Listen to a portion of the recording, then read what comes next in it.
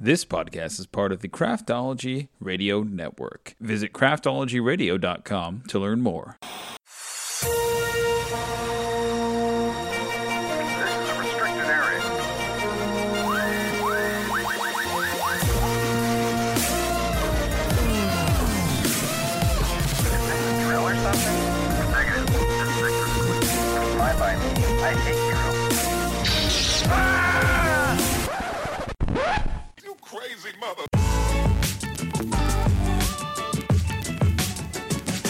Hey everybody, Joe Smith here for your Week in Geek for the week of August 31st to September 6th.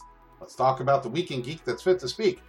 In movies, after an almost 6-month shutdown due to the COVID-19 pandemic, Matt Reeves' The Batman went back into production in the UK last week. It then only took 3 days for things to shut down again when star Robert Pattinson tested positive for COVID-19. No word on who else may have been exposed or how the actor was infected, but the feature is shut down until Pattinson recovers. Protocols for UK-based productions require anyone with a positive coronavirus test needs to quarantine for a minimum of 10 days. Then they can be cleared for work if a subsequent test comes back negative and they're asymptomatic. Other productions have required at least 2 negative tests and no symptoms for at least 72 hours. The teaser trailer for Dune was released exclusively in theaters in front of Tenet. Warner Brothers announced that the official trailer for Dune will premiere online on September 9th. In addition, Empire Magazine released a special cover for their subscribers this week featuring a first look of the sandworms in the movie. A new trailer was released for Brandon Cronenberg's Possessor, which stars Andrea Riseborough as an assassin who can possess other people to do the killing for her. The latest trailer reveals her latest target is played by Sean Bean, though this possession isn't going according to plan. Possessor arrives in theaters and drive-ins on October 9th and is streaming at a later date. Zack Snyder's zombie action heist film, Army of the Dead, is not releasing on Netflix until next year, but the streaming service has announced development of an expanded universe for it and has greenlit a prequel film and a prequel anime series. The main film, starring Dave Bautista, follows a group of mercenaries plotting a heist on a Las Vegas casino after a zombie outbreak. The anime series, Army of the Dead Lost Vegas, will focus on the team during the initial zombie outbreak, while the unnamed prequel film will follow Matthias Schweighöfer's character Ludwig Dieter. Henry Joost and Ariel Schulman will direct a film adaptation of Mark Millar and Steve McNiven's comic book series Nemesis. While the original comic follows a tech inventor teaming up with a masked vigilante after he's been framed for the murder of his wife, the movie instead follows an engineer who sees the president commit a deadly crime and teams up with a vigilante to take him down. Jamie Foxx and Teyonah Parris will star alongside John Boyega in They Clone Tyrone, an upcoming sci-fi film at Netflix from director Joel Taylor. The story follows a series of eerie events that thrust an unlikely trio onto the trail of a nefarious government conspiracy. Project Power writer Mattson Tomlin will direct Mother/Android, a sci-fi thriller starring Chloe Grace Moretz as Georgia, a pregnant woman who, with her boyfriend Sam, goes on a treacherous journey to escape their country. She's then caught in an unexpected war with artificial intelligence. Matt Reeves is set to produce the Miramax project, which will be Tomlin's directorial debut. And some quick bites. Adam Driver is starring in Sam Raimi's next sci-fi thriller, 65. Jack Quaid has joined the cast of Scream 5 in a currently undisclosed role. The latest trailer for the Bond film No Time to Die announced its release date for November 20th, 2020, and Disney Plus will release Mulan to all its subscribers for no fee on December 4th.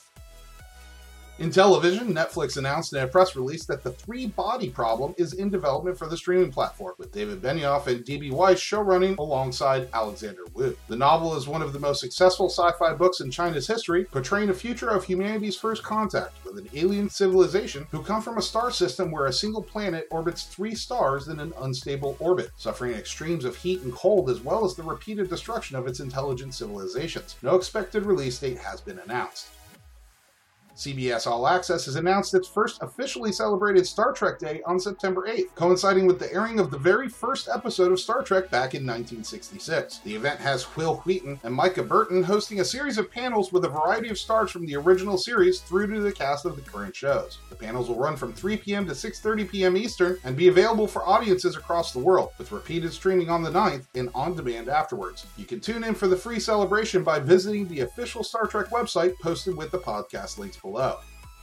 And in other Star Trek news, CBS All Access has announced that Ian Alexander and Blue Del Barrio are joining Star Trek Discovery's 3rd season as the first explicitly transgender and non-binary humans in the Star Trek universe, respectively. Star Trek Discovery returns to CBS All Access on October 15th.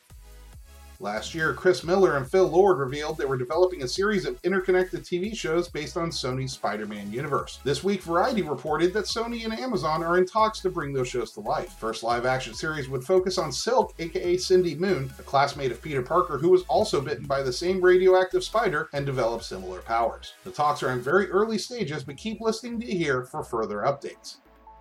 CBS All Access is also developing The Multivorse, a half-hour animated comedy from Kirker Butler and Scott Mosier. Described as Marriage Story mixed with Rick and Morty, the show would follow the Gundersons, a family with 3 kids dealing with the complicated realities of divorce, such as spending every other weekend with their warrior queen mother in her very exciting and dangerous kingdom somewhere in the multiverse. No word yet on release date.